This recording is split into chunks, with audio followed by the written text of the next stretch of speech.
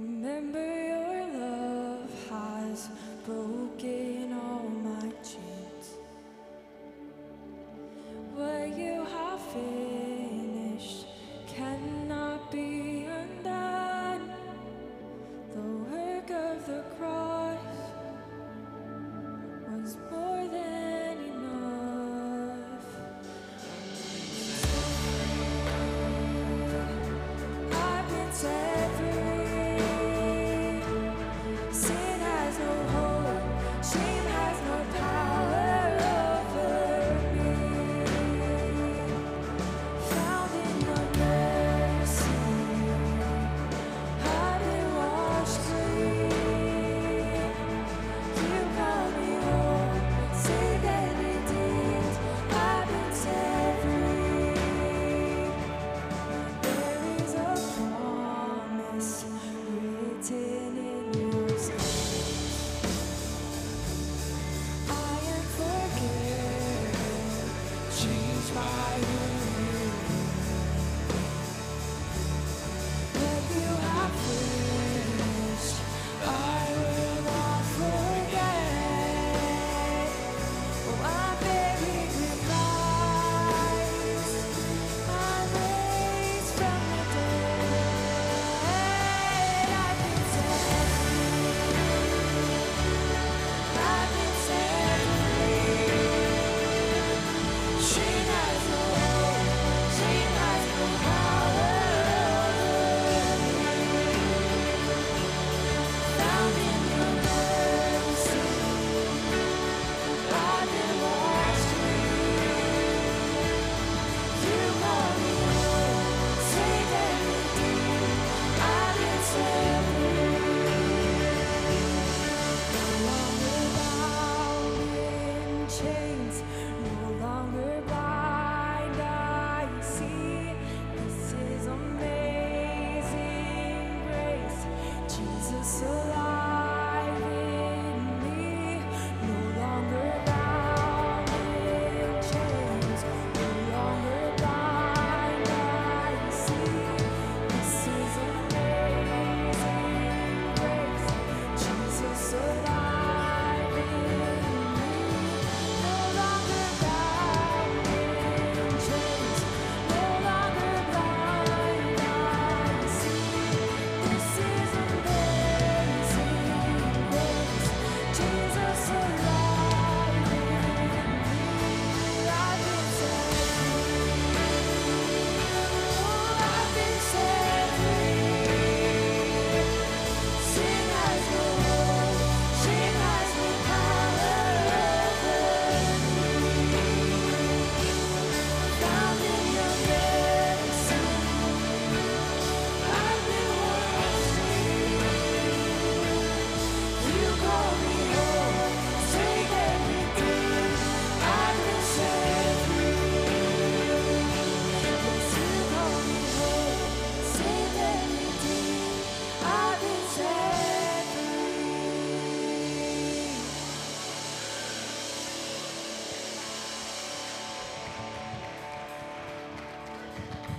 Well, hey, good morning, Cap City. It's good to be in the house of the Lord today. We're going to let you have a seat for just a second. We want to share a few things with you. First off, you didn't get a bulletin when you came in today. So we had a software issue, but we're going to make sure everything you need to know comes out of my mouth or on a piece of paper back at the Welcome Center. The one that I'm holding right now says 21 Days of Prayer, and some of you that have been around the church for a while are familiar with this idea. It's out of the Church of the Highlands, and the church has previously participated in this event. We're not going to host anything here at the church, but it's a pretty powerful idea that takes place every morning at 7 o'clock and 10 o'clock on Saturdays, 7 o'clock a.m. During the week, 10 a.m. on Saturdays. And we would really encourage you to just grab one of these, log in, consider it.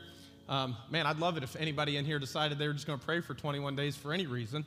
But you have a little guide to do here, and a big part of what that is them talking about habit development. The idea of doing 21 days, maybe you get in the habit, and maybe after it's over, you might pray for day 22 and 23 and 24 and keep going. So there's going to be some people in the church that I know that are participating in this. Cindy was great enough to put together just a small informational sheet here for us. So grab one of those, if you will. just a reminder when we take offering at the end of the service today that we're sponsoring Awana Kids. So we host Awana here during the summer, and we're looking for 40 sponsorships.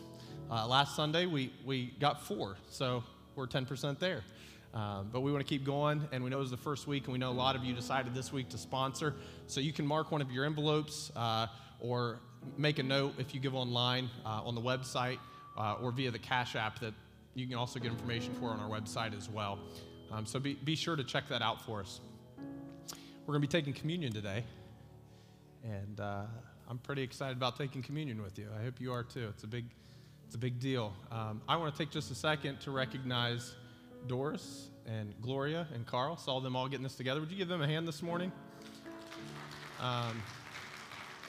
There's so much that just happens, right? Somebody comes in and goes, hey, look, there's tables there, and there's nice tablecloths on them, and all the elements are out there. Somebody did that, and it matters. And so thankful for any part that any of you play, but always like to take some time out from here or there to just kind of make sure people are recognized for what they do. The word grace has been heavy in my prayer life the last couple weeks. You know, in these last couple weeks, somebody did something, and I didn't want to show them grace. You ever been there? Didn't want to show them grace. And I was talking to the Holy Spirit about it. And right, you ever pray this, but God, you ever use that two-word phrase in your prayer life, but God?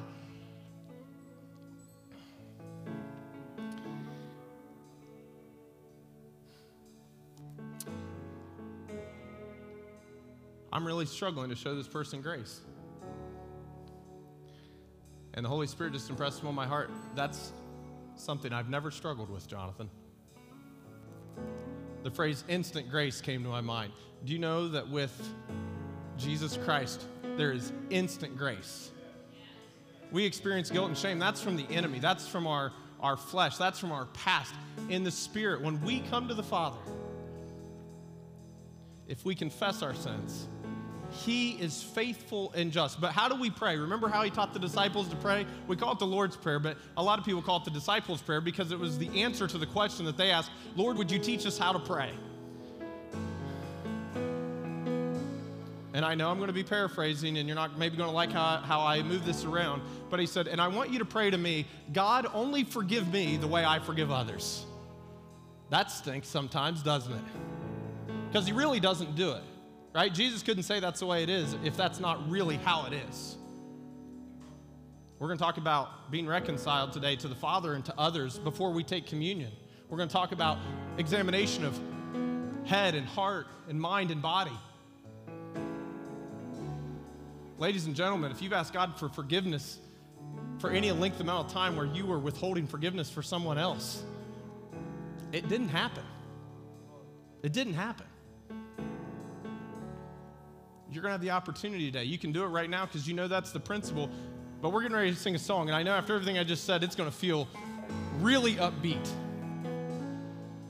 The song's called This Is Amazing Grace.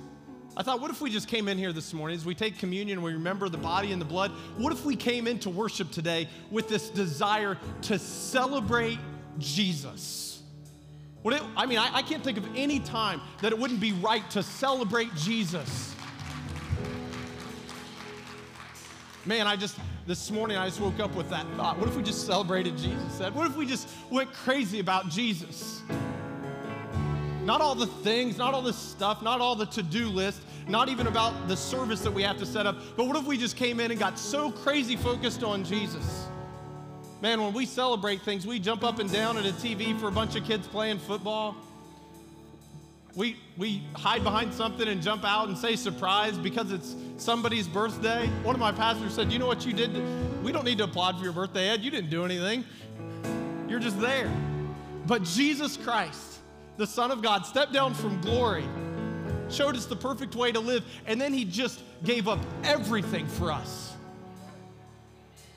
And He said these words that just ought to make some of us excited today. He said, if I go, He goes, I'm going to prepare a place for you. And when I come again, I'm going to receive you unto myself. And here's a thought that I had the last time I was looking at that passage. The longer he takes, the more he's preparing. Every day, heaven's getting greater because Jesus said that while he was waiting to come get us, he was going to be preparing a place. Let's get back up on our feet, and I want you to celebrate Jesus this morning for everything that he is to you.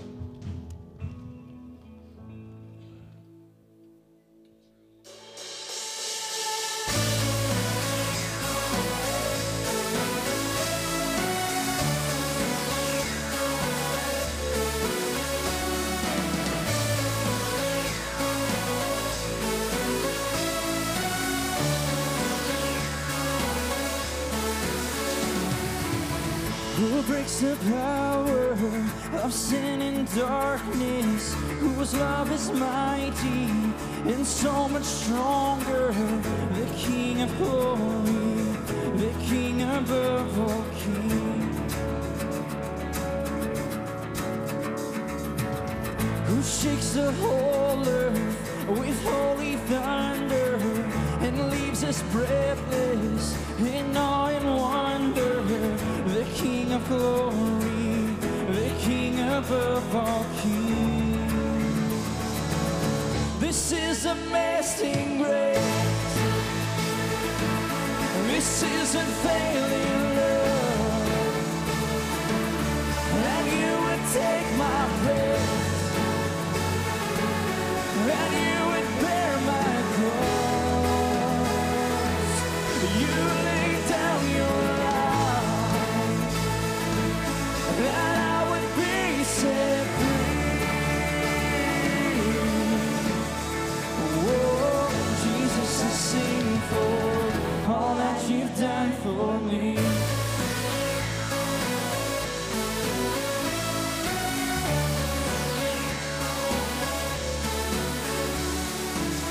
Who brings the chaos back into order?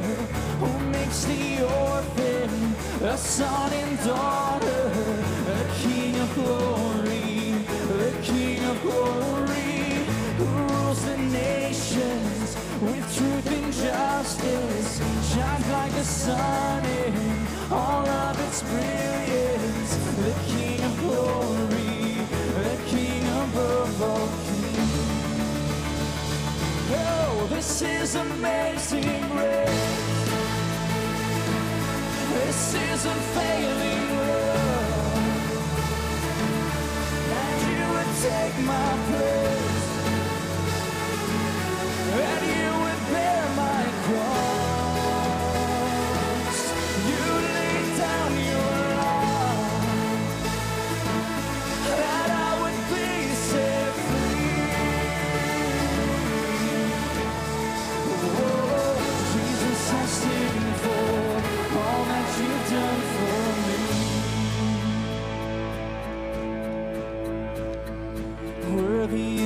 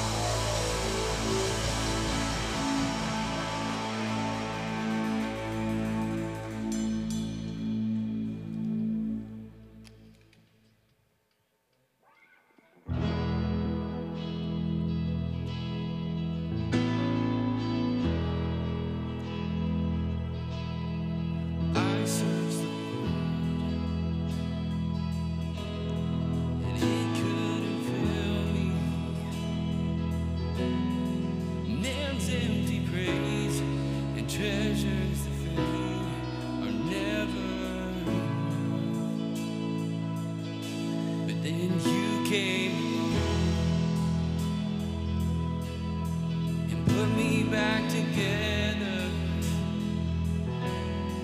and every desire is now satisfied here in you. Oh, there's nothing better than you, Lord. There's nothing better than you, Lord. There's nothing, nothing is better than you.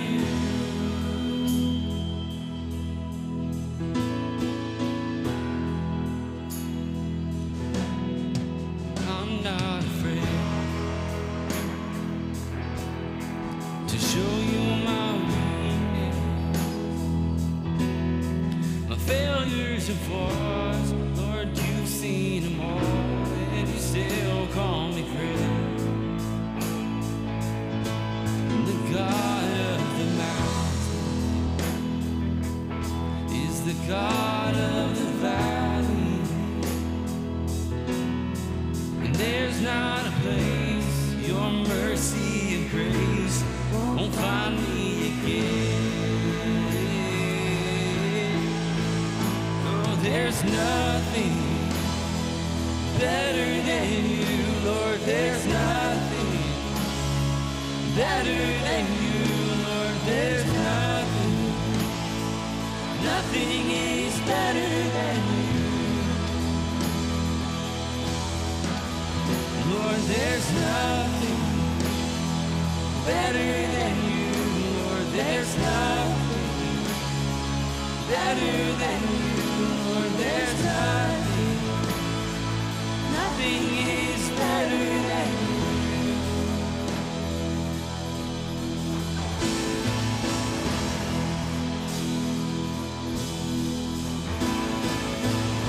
You turn mourning to dancing. You give beauty for ashes. You turn shame into glory. You're the only one who can. You turn mourning to dancing. You give beauty for ashes.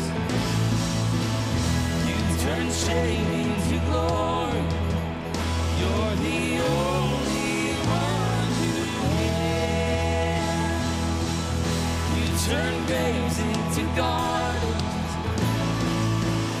You turn bones into armies. You turn seas into highways. You're the only one who can. You're the only one who can.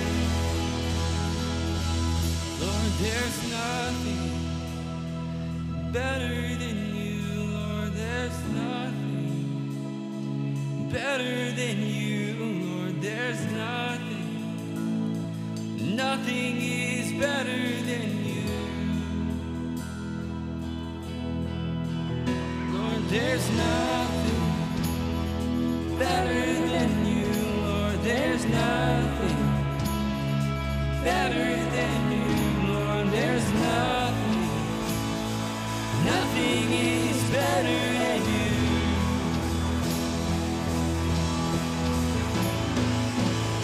You turn bays into gardens. You turn bones into armies. You turn seas into highways. You're the only one who can. You turn graves into gardens. You turn bones into armies. You turn seas into highways. You're the only one who can. You're the only one who can. You're the only one who can.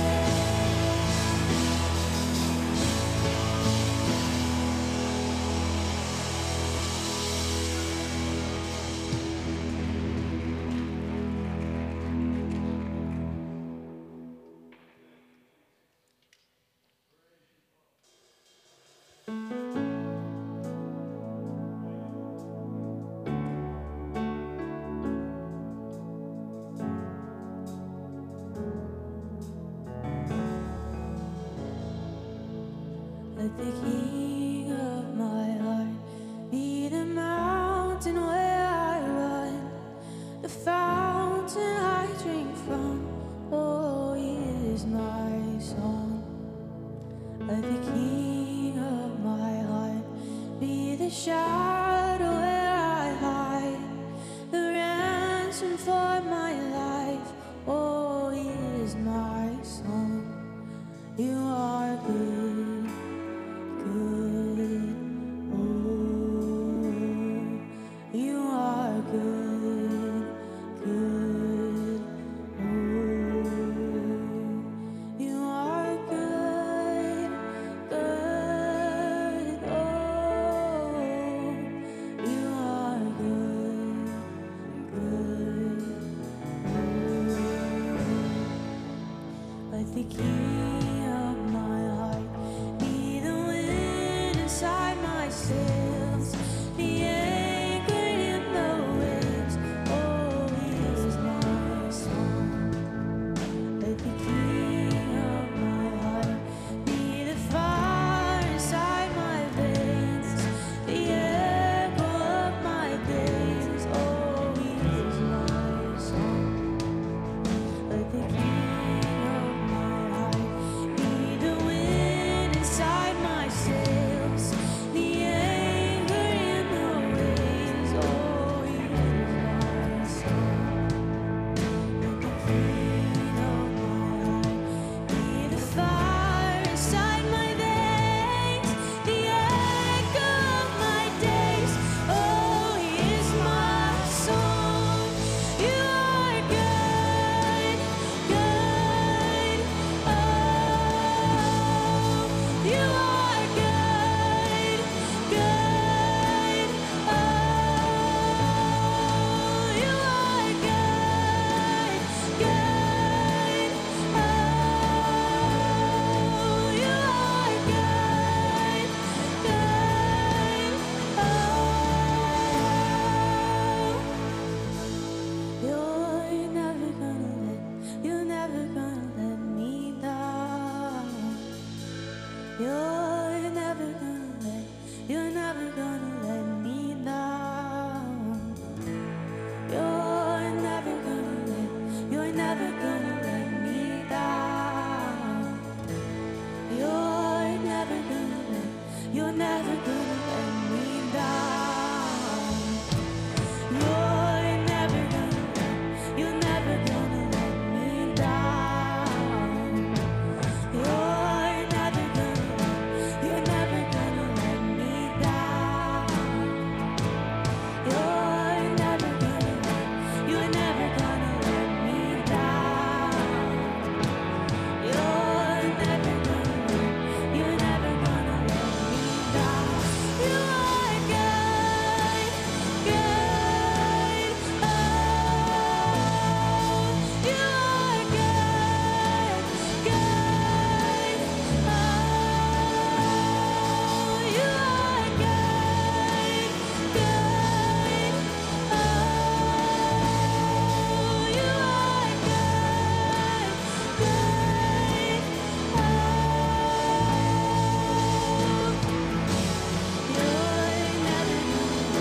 You're never gonna let me down. You're never gonna let me down. You're never gonna let me down. You're never gonna let me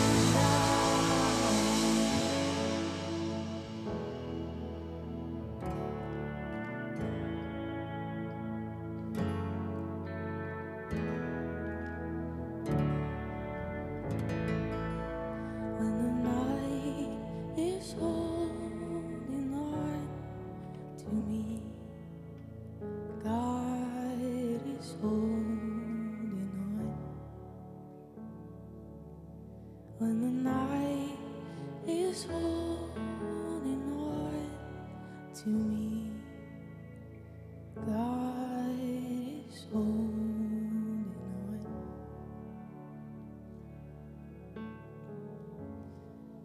Lord, Lord, we just come to you today. I know we all struggle with feeling like we're not enough, feeling inadequate, like we can't do the things that it is that you've called us to do, Lord. And the truth is we're not enough, but that's why we need you, and that's why you sent your son to die, that we could have his righteousness given to us if we just accept that gift, Lord. No matter what we're feeling, no matter what the world is telling us that we should feel, you are a constant. We can always come back to you and read your word and know what truth is.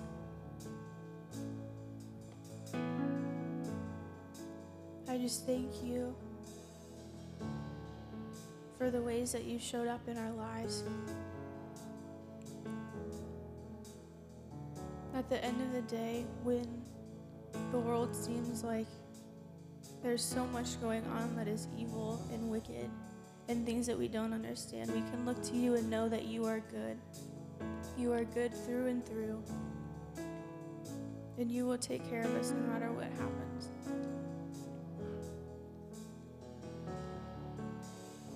We thank you and we love you. Amen.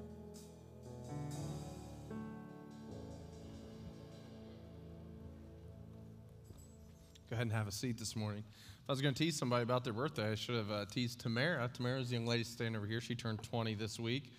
And I do want to take a second to encourage. You know, I've got a son named Ben. Ben is 7. And Ben is, I know you're going to think this is ridiculous. He's only 7. But I'm going to tell you, Ben is the greatest encourager I've ever met in my entire life. Let me give you an example. As far as I know, Ben has never heard me preach. I mean, there might have been a time that once or twice where he was stuck in the sanctuary when I was preaching. But I will have my iPad open or my Bible or whatever working around the house, and I'll be kind of stuck at a point, and Ben will walk up to me and go, "Dad, you are the best preacher, man." You don't know anything, Ben. What are you talking about? But then I keep going. It seems like the next point comes out. I used to love to work out, and now it's something on the to-do list that I hope I do twice a week. Y'all know what I'm talking about. And the other day, I was doing sit-ups, and I did a set with way fewer reps than I used to do, right? We all know what I'm talking about, like different kind of rep this day, more at the kitchen table. But I did a sit-up, so I was laying on the floor. Oh, man, like that was set 1. And Ben walks by and goes, "Dad, you are the best at working out." I'm going, "Man, you're wrong, buddy," but there comes another set for Ben. And Ben has encouraged me to be a better encourager. And, you know, I just thought, I found out it was Tamara's birthday. I'm not going to sing to her. I'm not going to make us clap for her necessarily because it was her birthday. Like I said, you didn't do anything, Tamara, just your birthday. But you know what she did do? She turned 20, and she's up here on stage singing for Jesus. And when she's not, she's back there at the Welcome Center. Some weeks she's doing a little bit of both. And so will you give Tamara a hand? Because that's where we want our young people. A lot of y'all know the story of this church. Tamara, she'll get what I'm saying. She shouldn't be here anymore. Statistics would say she should have left. There wasn't anything. But instead, she embraced her walk with Jesus, and she was involved and engaged.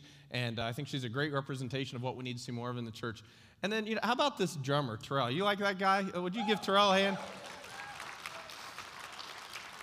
So this is just for a little fun until you all tune in and decide to start listening to me. So we're sitting in the back. I'm going to ask a question. We're going to take a little poll, and I need everybody in here to be very honest with me.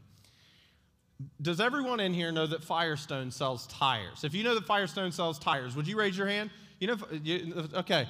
Now, how many of you know that Firestone has a golf course? Do you know if you know that?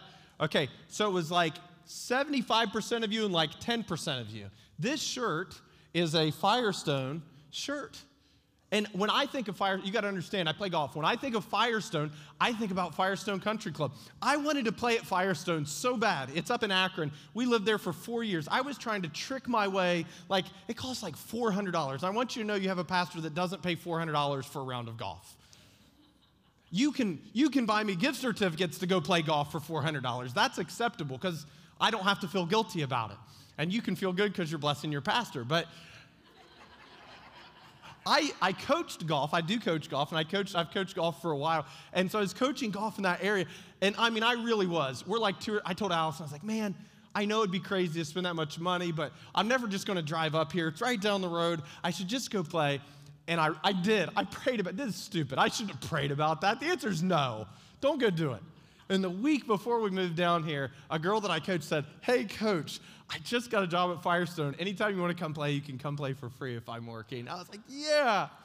So we're sitting in the back. I don't think anything of it. I put it on because it's white and red and blue. Like, I like the shirt, but it does say Firestone right there.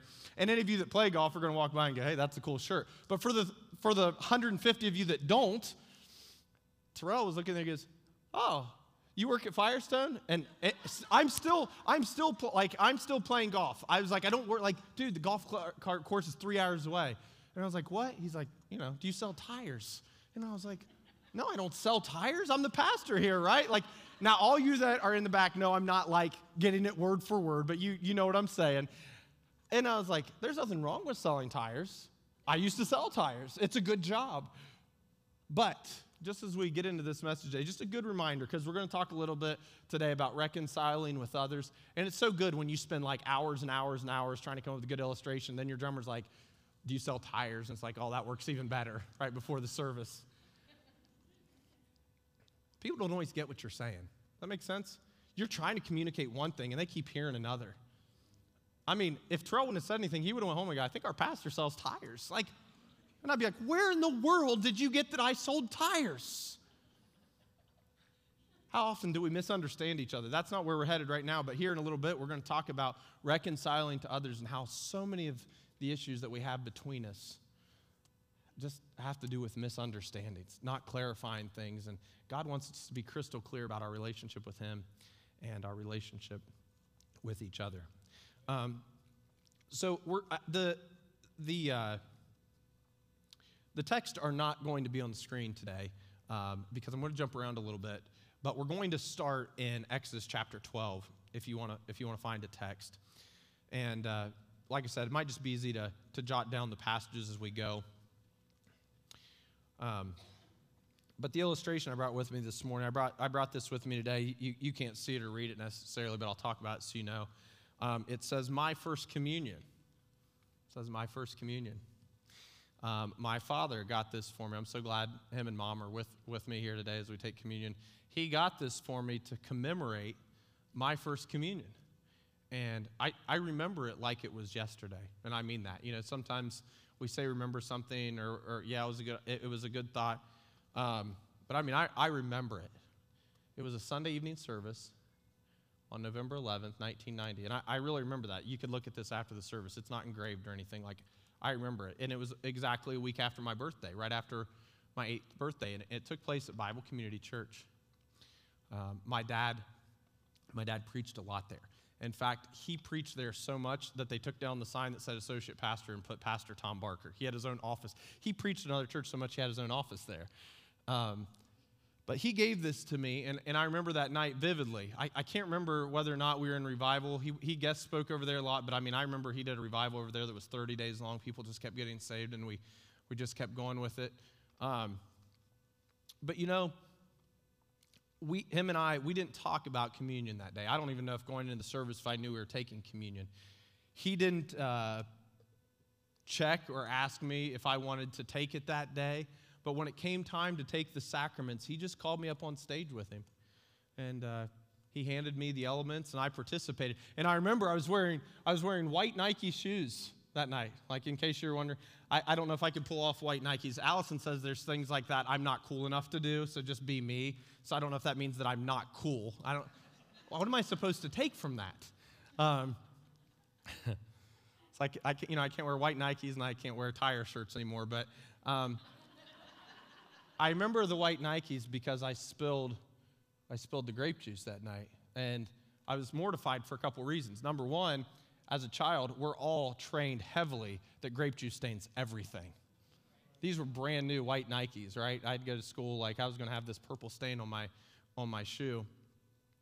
but also I did understand what was going on, and it represented the blood of Jesus Christ. So I didn't know what to do with that. This is my first communion. If an 8-year-old can be nervous, I guess I was a little nervous. But all in all, I knew what was going on that night. My dad knew what was going on that night, or that I knew what was going on, because a parent should have an idea about what's going on in their kid's spiritual life. Did you know that? Like, you should have an idea. And let me give you something. This has weighed heavily on my heart. And I know I'm digressing a little bit from the message, but I think these are important things. And as your pastor, we're just going to have these talks and conversations as we get to know each other at a time. This may sound funny. Don't assume that your child, because you bring them to church, has accepted Jesus Christ as their Lord and Savior. Okay? It's important. That's a decision they need to make. It doesn't magically happen because they just show up here, right? We all know there's people that show up here and don't have a relationship with Jesus Christ, right? We want more of them here. But pray for their salvation. Know and confirm that they've made that decision. And it's okay that you push Jesus on them. I know some of you aren't going to like this because you have a different philosophy, but it's my job to help you manage your philosophies on spiritual things every once in a while. The Muslims are pushing it on their children. The Buddhists are pushing it on their children. You better believe, I don't want to say push, I'm not trying to beat up on any of the other religions, but if you were born into a Catholic family, some of your parents won't come to your wedding if you don't get married in a Catholic church. Jewish people, if you read the Old Testament, it was like, oh, you're going to be Jewish. You don't have a choice.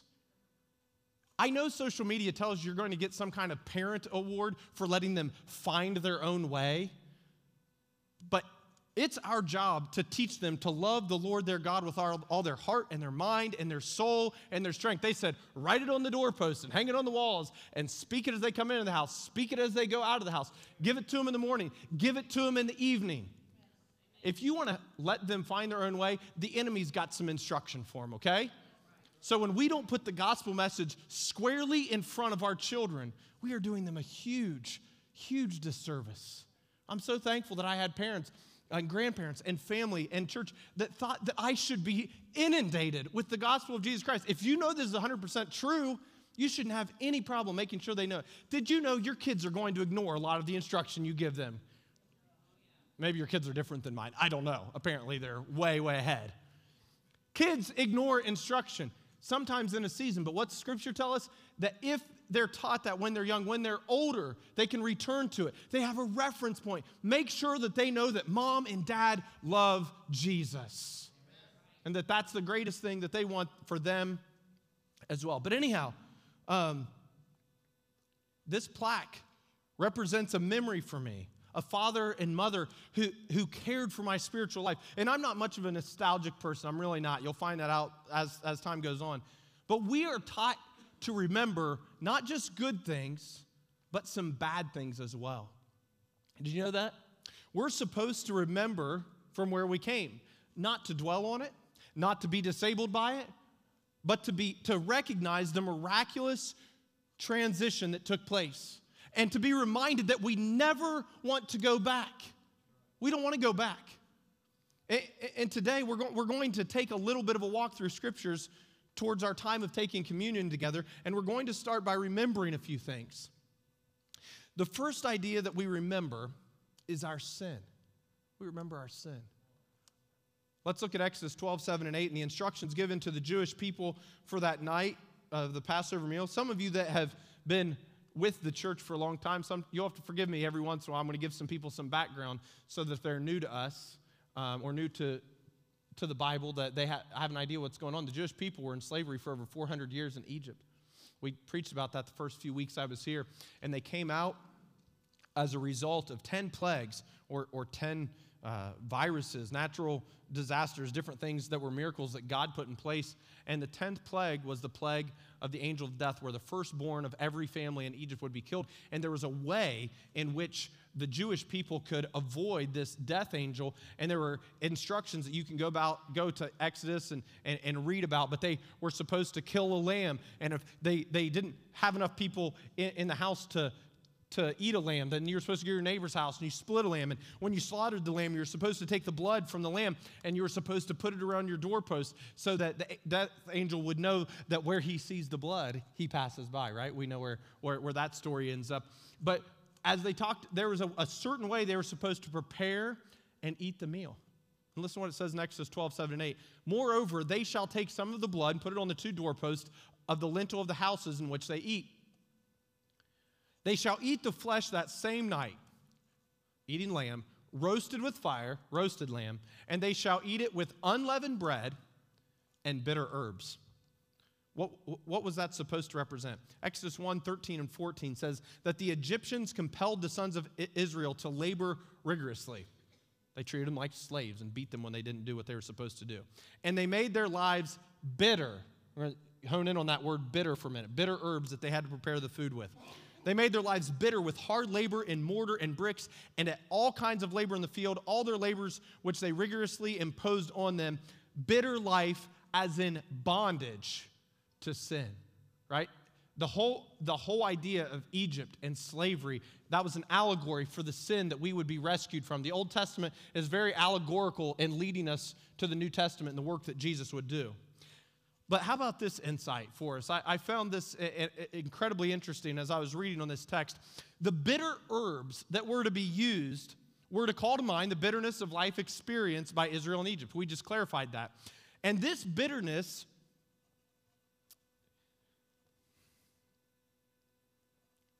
was to be overpowered by the taste of the lamb. Isn't that good? The bitter herbs, the taste of the herbs was supposed to be overpowered by the sweet flesh of the lamb. The bitter herbs actually stimulated and increased their appetite for the lamb. The bitterness of sin in our former or present lives should have that same effect of increasing our desire for oneness in relationship with Jesus Christ. Now, listen, I know some of you are praying for people to get saved.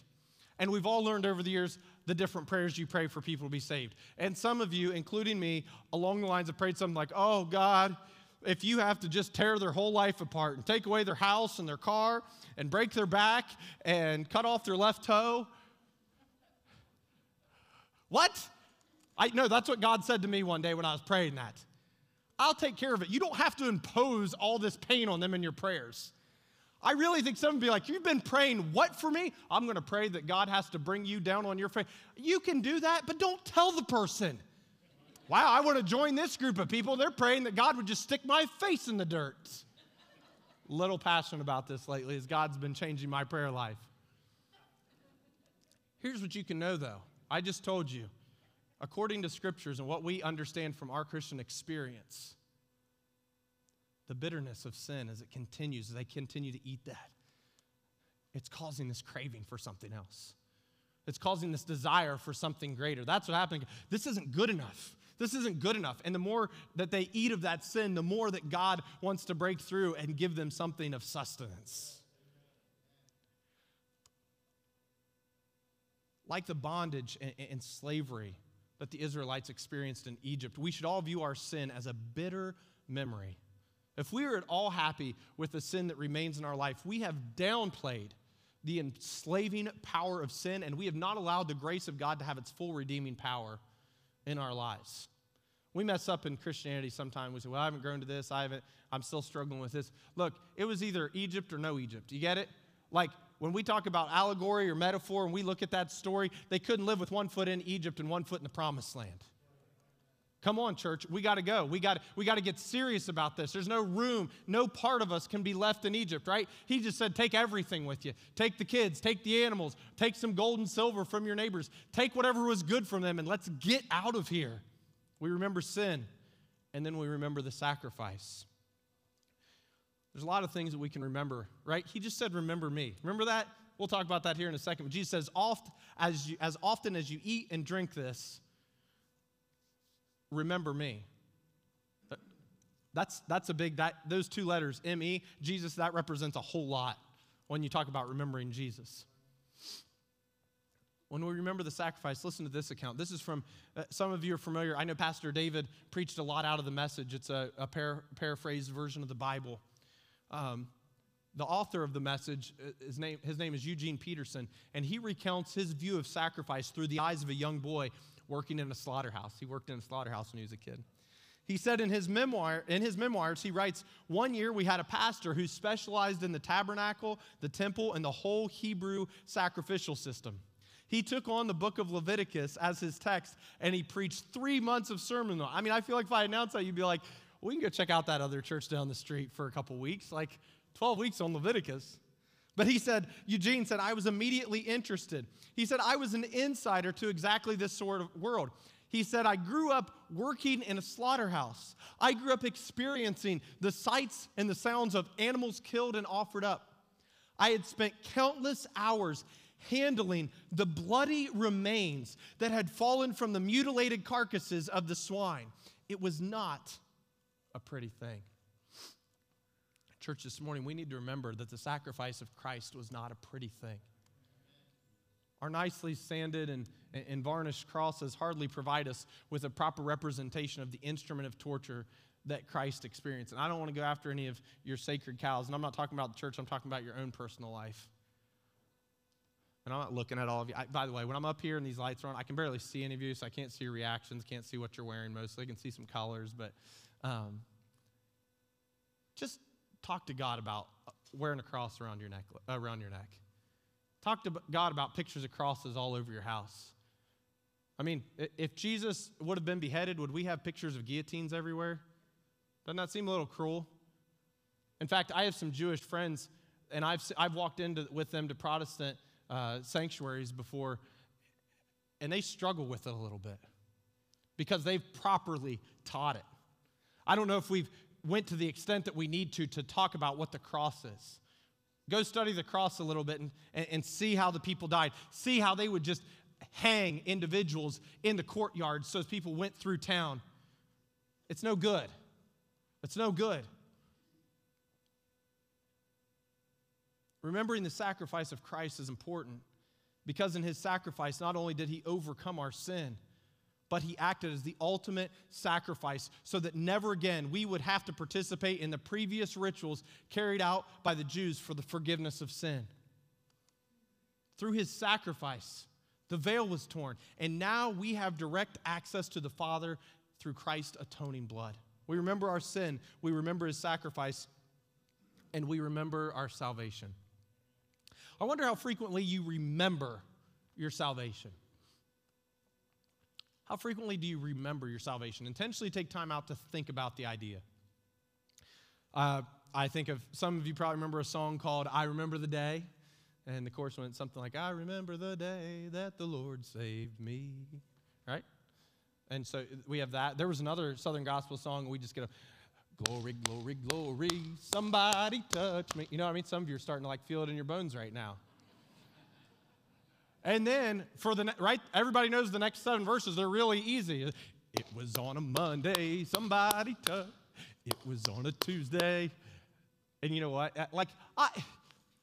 Listen. I remember being in church services.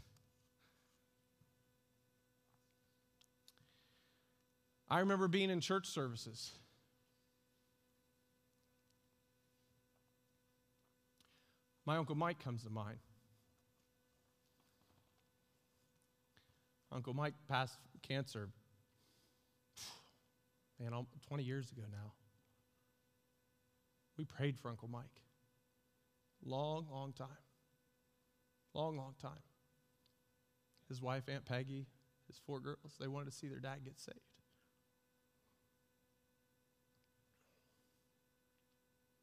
Smoked like a train. He'd come to the fish fry at church. Just as long as it wasn't anything too serious. I've never seen anybody get saved like Uncle Mike. Man, he got saved. He wouldn't shut up about Jesus. Every person. He just tell them about, this guy went from being Uncle Mike. Y'all know what I'm talking about. When you're a kid, there's some people in the family, go to the family get together, and it was like, oh, Uncle Mike's in that room. I'd messed up in front of Uncle Mike once or twice, maybe been a little gruff, that kind of thing. And I mean, you could just see it after he gave his life to Jesus, just filled with the joy of the Lord. Overwhelming. Holy Spirit died just a couple years after he gave his life to Jesus. It was a tough one for everybody. But we didn't have any doubt where he was. And I'll tell you what, there's a couple times I was in church where there was a guest, Southern Gospel group come in, they were singing that song. And everybody in that building knew what Uncle Mike's day was. Right? You know what I'm talking about, right? If you've been around it, when your day of the week came up, you were supposed to stand up and keep singing. And you're all Sunday. You know what I mean? I know some of you can come up and tell me stories, but like 80% of you are Sunday, right? I got saved in Sunday school. I got saved. But man, you're not a bad person if you got saved on Sunday. Hear me? But those days of the week were kind of fun because you just kind of knew there was a story. Somebody got saved on Tuesday night kneeling by their bed. There wasn't any tricks. There wasn't any music. There wasn't any big altar call. The Holy Spirit just spoke to their heart. Said it's time. Said it's time. You were saved from the bitter herbs of sin. You were freed from slavery. The Apostle Paul says, why do we want to mess around back there anymore? Do you remember your salvation and how you changed? And I'll tell you what, church, you might have a day that you marked on the calendar, and I was saved when I was 5 or 6, and then I had to go through adolescence and messing some things up as a young adult. But man, you can pick a day, but man, there should be somewhere in your life that you can say, God got a hold of me, and I am living a transformed life, and I don't want anything to do with the mess that I came out of. I don't want anything to do with it. And everybody should know. Yeah, give the Lord a hand this morning.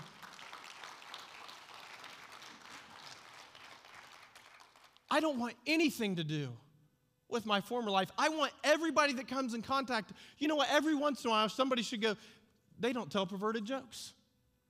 They don't swear. They don't go those places. They don't do those things.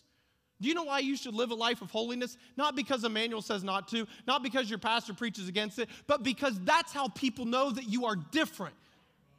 Sanctified, the primary understanding of the word sanctified is separated, to be separate.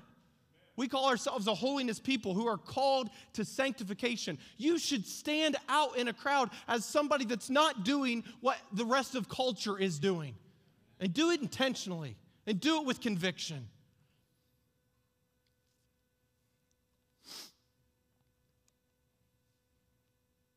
He said, as often as you participate in the Lord's Supper, do this to remember me.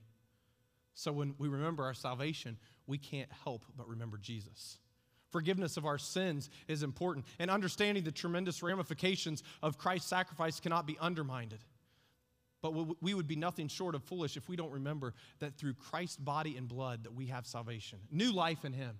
Salvation not only frees us from sin, but it frees us to a life that can be full of joy and the blessed hope of future life in Him, both here on earth and in heaven when we are called up to be with Him. Right, Carl? So we remember our sin, we remember His sacrifice, and we remember salvation that only comes through Christ Jesus. And as we continue to move towards taking the Lord's Supper today, I want to draw your attention to another R word, reconcile. Reconcile. Two basic definitions of reconciliation today. A simple theological, right? Simple theological. We hear those two words together a lot. A simple theological definition of reconciliation is returning to faith and harmony after a conflict. We want to use this first definition to discuss the relationship between God and man, a returning to faith and harmony after a conflict. So what is this conflict? Well, and hey, real quick, if you're here today and you don't know Jesus Christ as your personal Savior, you're going to hear everything you need to make that happen today, okay?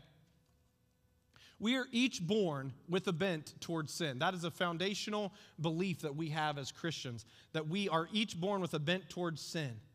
In addition to this, Jesus revealed that when we commit sin, we actually become the slave of sin. It becomes our master, and we end up giving ourselves mind, will, and body in service to it. We know what that feels like. We know how hard it can be to escape a particular sin or an addiction or a bad habit, especially those that have been modeled to us by our parents or our friends or our family or this culture today. This sounds like a great conflict to me, as our slavery to sin keeps us from being in fellowship with Christ. It does. It keeps you from that fellowship that you have with Christ, and that has to be reconciled. But as Jesus explained, he is the key to freedom. If the Son makes you free, he said you will be free indeed. All right.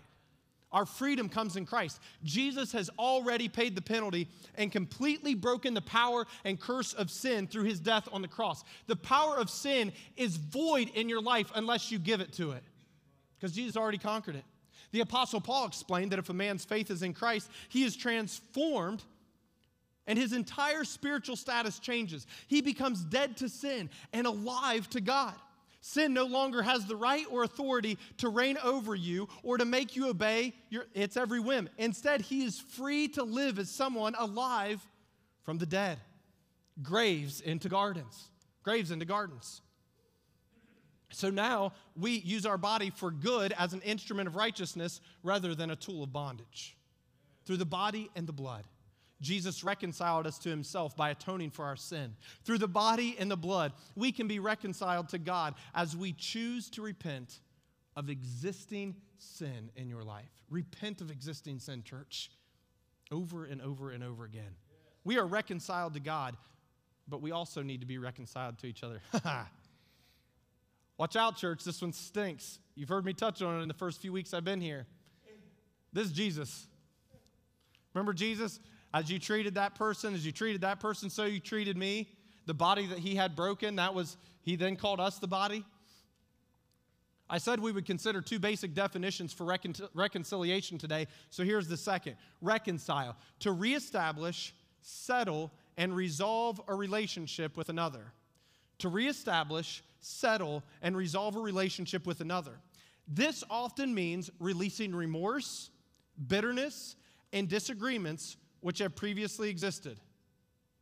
I was recently around someone who was talking about how they had been on the outs with some of their friends. Everybody know what I'm talking about? You're on the outs with some of your friends. They didn't come to your gender reveal party.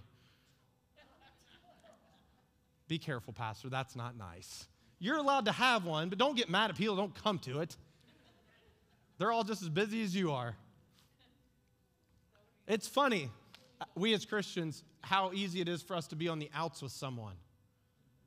Listen, I would say this, the more you feel like you're on the outs with someone, the more time you need to spend with them and work towards that reconciliation. If you both say you're Christians, you can't be. You can't be a Christian if your desire is not for reconciliation.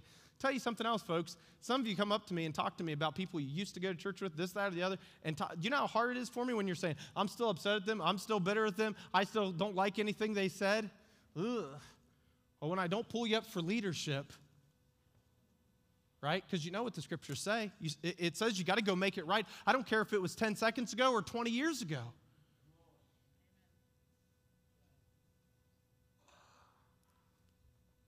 Maybe I'm just a little too simple sometimes or naive in my Christian walk. But I thought, how can I say that I'm a Christian and be on the outs with someone? I've found that in any Christian relationship, that if at least one person out of the two is adamant about making amends and pursues the idea with humility of heart, I'm not saying you say sorry, hoping they'll say sorry back. That's not humility of heart. If you pursue the idea with humility of heart and a desire to reconcile, it becomes very, very difficult to stay on the outs. Almost any time I've heard that two people on the outs, there's a good chance that both of them need to get something right. I'm not judging y'all. When you come tell me a story, I'm not going to, maybe a little bit, maybe a little. Generally speaking, though, I like to get along with people. If you don't like to get along with people, you got to come get saved today. I'm serious. There's too many things that we think can exist in a Christian life or we've justified that just don't work. Romans teaches us that as much as it depends on you, you should be at peace with all people, regardless of their political party, regardless of how they identify as a gender. Supposed to be at peace with them. I'm sure we can all see the similarities between the word communion and community. One of the primary purposes of communion is the community that exists within the body of Christ. In 1 Corinthians 10, 16, and 17, Paul says, "Is not this the cup of blessing, which we bless, a sharing in the blood of Christ? Is not the bread which we break a sharing in the body of Christ? Since there is one bread, we who are many are one body, for we all partake of the one bread. The church is the body of Christ. And you cannot remain a healthy member of the church if you are not in full communion with the members of this body. We cannot hold on to grudges, remorse, and bitter feelings that we have towards others. Anytime that a church goes through the difficult transition of changing leadership, difficulty in relationships between each other are almost unavoidable. There's difficulties there. But those are challenges. Those are to make us better. You can have hard feelings towards someone that left. You can have hard feelings towards someone that stayed. And one of the most foolish things that we could do in this case is just to believe that time is just going to heal the situation. Did you know when it comes to bitterness and vengeance and remorseful feelings towards others, time does not heal? This is what God gave me on that subject. It creates landmines for the future in that relationship that could be stepped on sight unseen and cause a bigger explosion and cause more damage. What landmines exist in your relationship where bitterness has not been dealt with? We have to give these relationships over to God. We need to find that person in the church or outside the church that we have less than holy feelings towards and wrap our arms around them. Remaining bitter, well, I was going to say remaining bitter will cause nothing but pain for all parties. But about 10 years ago, I heard a pastor preach a message on bitterness, and he said something in that sermon that has just stuck with me ever since. Being bitter towards someone else is like drinking poison and expecting the other person to die. Do you know how many people that you're sitting around bitter at thinking that it's hurting them, and they don't even know or care? Well, I'm not going to talk to them anymore. They might not even want you to talk to them anymore. You might be making them the happiest person in the world. I'm joking, right? You're all very nice people. Who wouldn't want to talk to you? Remaining bitter is like drinking poison and expecting the other person to die. They don't care that you're mad at them. They don't care. The only one you're tearing apart is yourself. Jesus taught in the Sermon on the Mount that our prayers to him were unacceptable when we had anything against this person. I'll tell you what, the more and more I read this book, those 66 books, 39 in the Old, 27 in the New, the more and more that I read them, the more simple it becomes. And I'm going, do you know how much we don't like phrases like this? We just read right, well, if I regard iniquity in my heart, God won't hear my prayer. If I have an issue with me and a brother or sister in Christ, God won't hear my prayer. Do you know how many people have come to these altars? Do you know how many people have knelt beside their bed day in and day out for months, for years, for decades, and God hasn't heard a word that you've said because you've regarded iniquity in your heart, or you've had something between you and another brother or sister in Christ? Not me. The Bible says that. I just want to remind you of it and say it out loud, because the Bible tells us that faith comes by hearing, and by hearing the word of God. Not hearing you. God's not hearing your prayers. How much does that stink? How many of you right now would like to think about how much time you've spent in prayer where you still didn't like the sight of that person walking inside the church? God goes, I'm not hearing it. Because he says, my desire is to see all y'all get along. And there's nothing that's bigger than that, so go take care of that first. Communion today requires reconciliation to one another. Nothing will heal you like reconciling with a brother or sister in Christ. And let me tell you this, in this church, we'll talk more about this, but we take what we call an open communion. And I'm going to go ahead and invite the team, the ones that are going to participate, to share time of worship with us. We'll go ahead and invite them to come up. But that means we don't judge you. We don't count how many. We don't have our attendance number and then see how many took communion so we can judge how spiritual we are. I have not taken communion before. Do you know why? Because of everything that I just said. If you're in right standing with God, you should, I believe as a believer, you should take it as often as you can when you're in the fellowship of believers. But there's somebody that's not here at church today, and you're on the outs with them. Let me tell you what, let's talk about what 1 Corinthians says about that.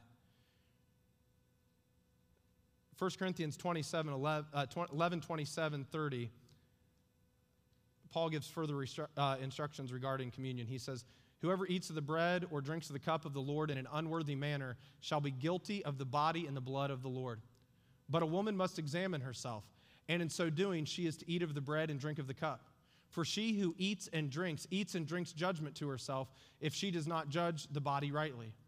For this reason, many among you are weak and sick, and a number sleep. You know, some of you women, you get upset about the Bible being masculine, so I thought I'd just change that one for you. Does that work okay? Men, you can all hear it, but you've read it that way. So since you want to be equal, here we go, right? She who eats and drinks judgment to herself, and she does not judge the body rightly. Everyone in attendance here is free to participate in communion as long as you are living a life that is representative of the fact that you've accepted Jesus Christ as your Lord and Savior. Don't have to be a member of the Churches of Christ and Christian Union. Don't have to be a member of Capital City Church. We don't even have to know your name. We don't take a log, like I said. If you're a parent, I always think that you should be involved in the decision to let your child participate. But I always like to encourage people to say, Lord, examine me. And if there's anything between you and me, I want to get it right. By the way, you pray that prayer, the Holy Spirit's always right there, right? You've never prayed for 45 minutes before He brings it right there because He's good to us. He brings conviction quick and concisely and helps us, and we know where we're supposed to be if we're walking in the Spirit. And I'll tell you, some of you might go, we're taking communion, He's going to do this or that again. This is my first communion with you, and I don't know that we'll always take time to come to the altar, but our first time together, I thought, I really want to make sure that everybody gets the spirit of what we're trying to do here. Lord, examine me, and if there's anything between you and me, I want to get it right. Lord, if there's something between me and my brother or sister, I want to go make it right. Don't be remorseful towards someone else, church. Don't do it. It will steal your joy. And if nothing else, maybe think those are all right. It's an opportunity to just bow our heads and get our minds on Christ as we remember and give thanks for what He has done for us. So as they sing this song, I'm going to ask you to stand. And as many as are willing, I'm going to ask you to come to this altar in preparation for this time of remembering together. You can come kneel at the altar. We've got some of the altar blocked in the front by communion tables, but you're allowed to come to the back of the altar. Maybe if it's full, just as a representation of saying that I'm examining myself, you could just come and sit in one of the front rows or come towards. You're all going to end up here anyway, coming to get the elements. So if you just want to go ahead and split up the trip, I think it'd be a great reason to do it. And during this time, I told you I was going to give you an opportunity. We've got a song we're going to sing, and it's beautiful. It'll bless you.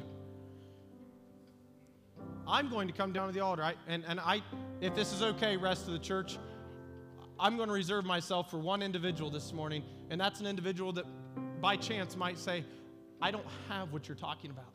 I don't have a relationship with Jesus Christ. And if you're that person, you can walk right to the guy that's wearing the tires shirt, okay? Walk right up to him, and we'll help you accept Jesus Christ today, and you can take part in what's happening here.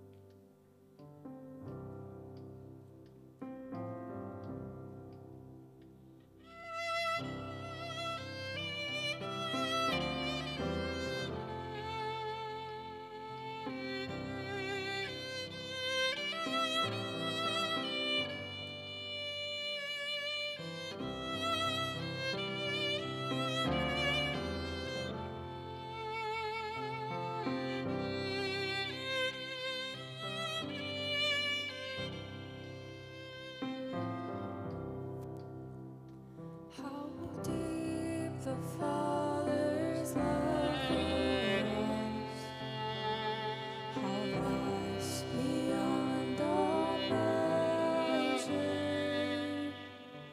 that He should give His only Son to make the righteous treasure. How great the pain of sinners! The Father turns His face away, as wounds was born on chosen one, bring many sons to glory.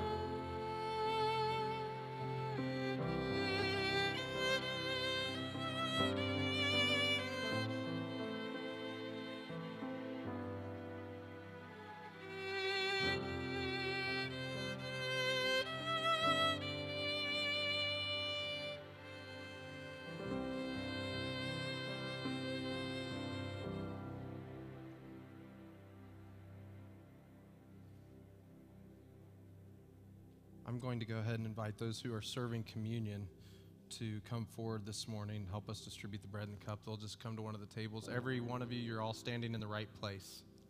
No wrong place to be. You're all going to end up making your way here to the table as whichever you can pick.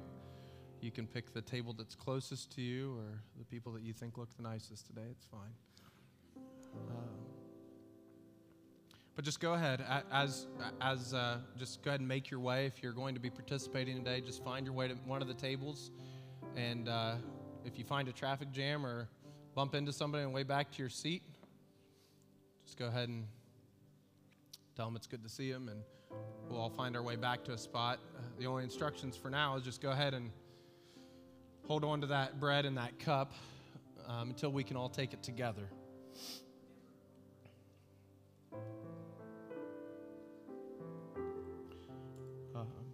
As we just kind of take some time to do this, if you're watching online with us today, it's certainly the spirit of what we're doing. If you don't have any grape juice or wafer in your house, a piece of bread and any kind of juice or water, I know a lot of you wish you could be here with us today, but can't be, and this is still church for you, so please feel free to grab whatever's around the house so that you can participate with us.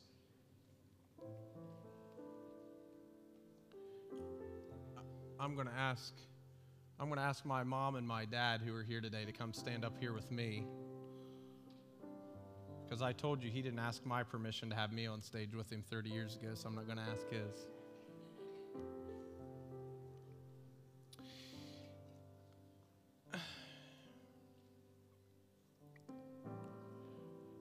in Luke's account, Jesus said, with desire, I have desired to eat this meal with you before I suffer. Last meal that he ate, that's why we call it the Last Supper.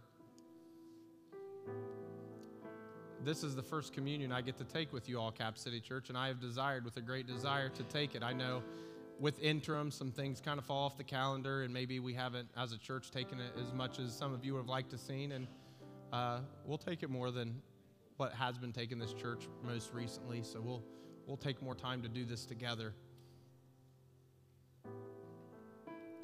I'm going to be quiet now. We'll just let the music play for another minute or two. Just go ahead and keep your mind on Jesus here until we can do this together.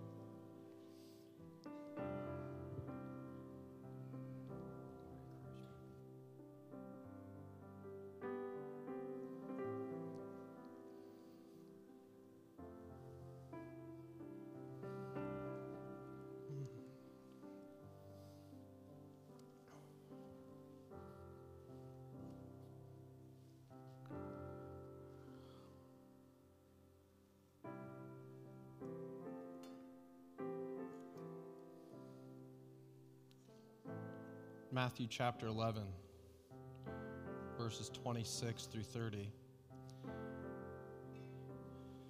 said, while they were eating, Jesus took some bread, and after a blessing, he broke it and gave it to the disciples. And after a blessing, he broke it. And he gave it to his disciples. And he said, take and eat. This is my body. Jesus loved to talk in double meaning, and I don't mean that to mean out of both sides of his mouth. I mean that it was bigger and had more meaning sometimes than we just see at face value. This is my body. Who is Jesus' body? We are his body. And when we talk about taking this communion, we're talking about participating in the fellowship of the suffering of Jesus Christ. And before they took that bread, they broke it. Let me be very, very clear to you this morning. Before Jesus can use anything, it has to be broken.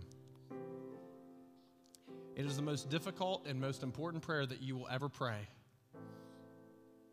Holy Spirit, break me. Like the potter and the clay, like his body that was broken. He has to know that he can mold you into whatever he wants to make you. And that might mean he needs to rearrange your personality, your talents, your skills, your dreams, your wishes. Break all those, Jesus, so that it can be used by you. Remembering his body being broken, let's take the bread together.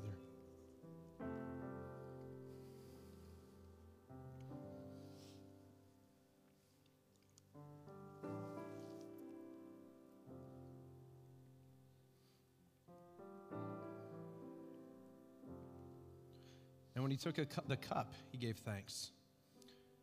And he gave it to them, saying, drink from it, all of you. For this is my blood of the covenant, which is poured out for many for forgiveness of sins. But I say to you, I will not drink of this fruit of the vine from now on until the day when I drink it new with you in my Father's kingdom. Won't drink it again, not when he gets to heaven, when we get to heaven. When you take the Lord's Supper in heaven, it will be the first time that Jesus has taken it since he ascended.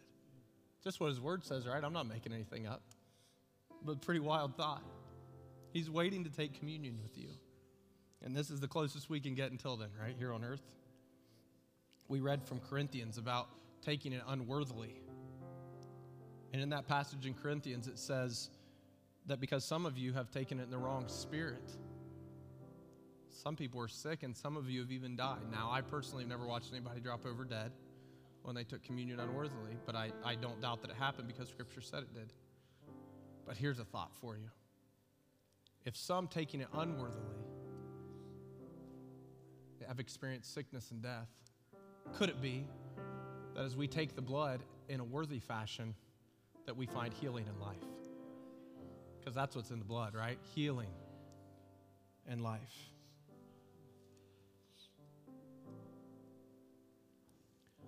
I'm going to ask my Father to pray over the blood, and then we'll take it together.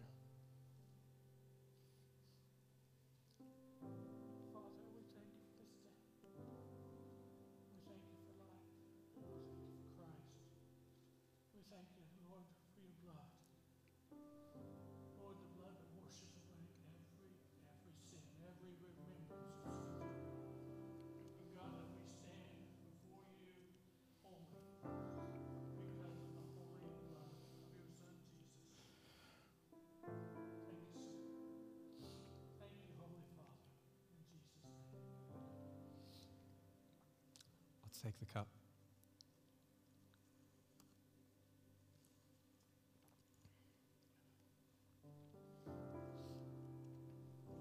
One more R word for you today, and that's rejoice.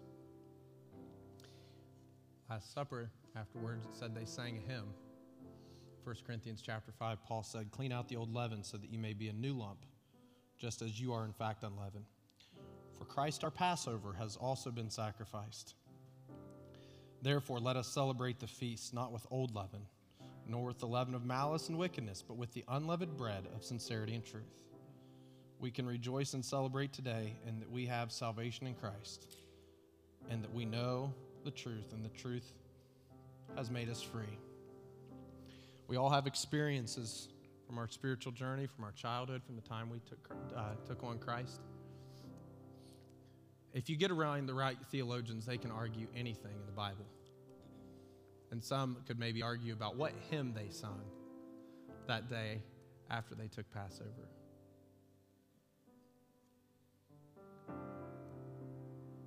My Christian experience would tell you that it's the song, "He is Lord."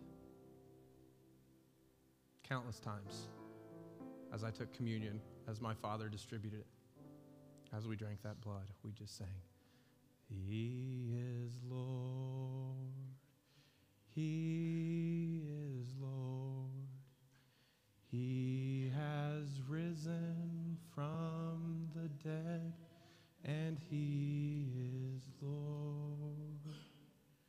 Every knee shall bow, every tongue confess that Jesus Christ is Lord." And so we confess that this morning, that you are Lord. We raise our hallelujah to you, God. We bless your holy name.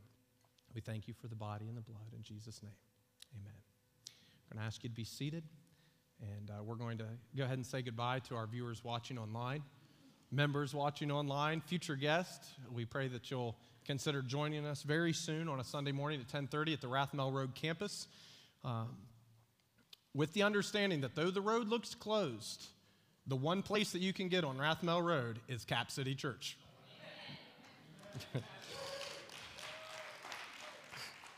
You may not be able to get out, but we can get you here.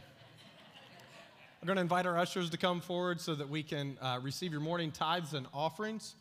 And as you're coming, this is a reminder, we're trying to raise 40 kids sponsorships for Awana for our our non-summer program. We work with the kids for nine months on Wednesday night. Scott and Tara, our new children's directors, head that up, do a great job.